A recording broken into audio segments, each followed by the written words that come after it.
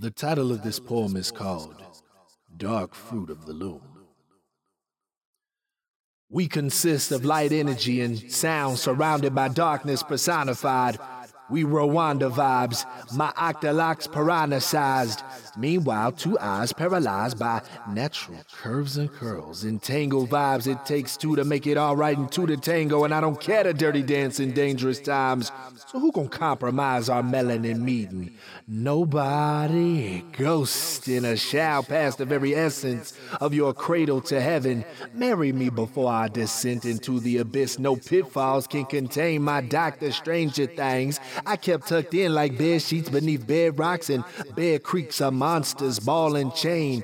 Not into deep, but tricks though dominate the whole box of cereal. Flavor Flav, the time is now.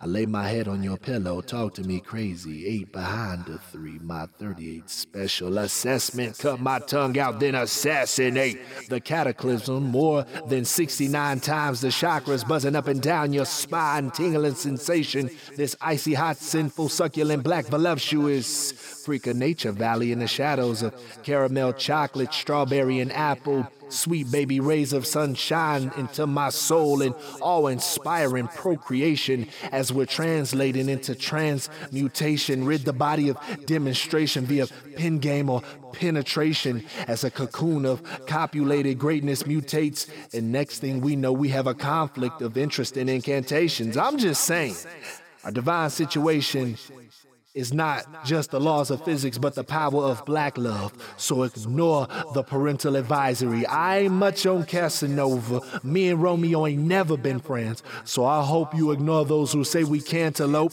Let's run away, love, and find out what that honey do. Power.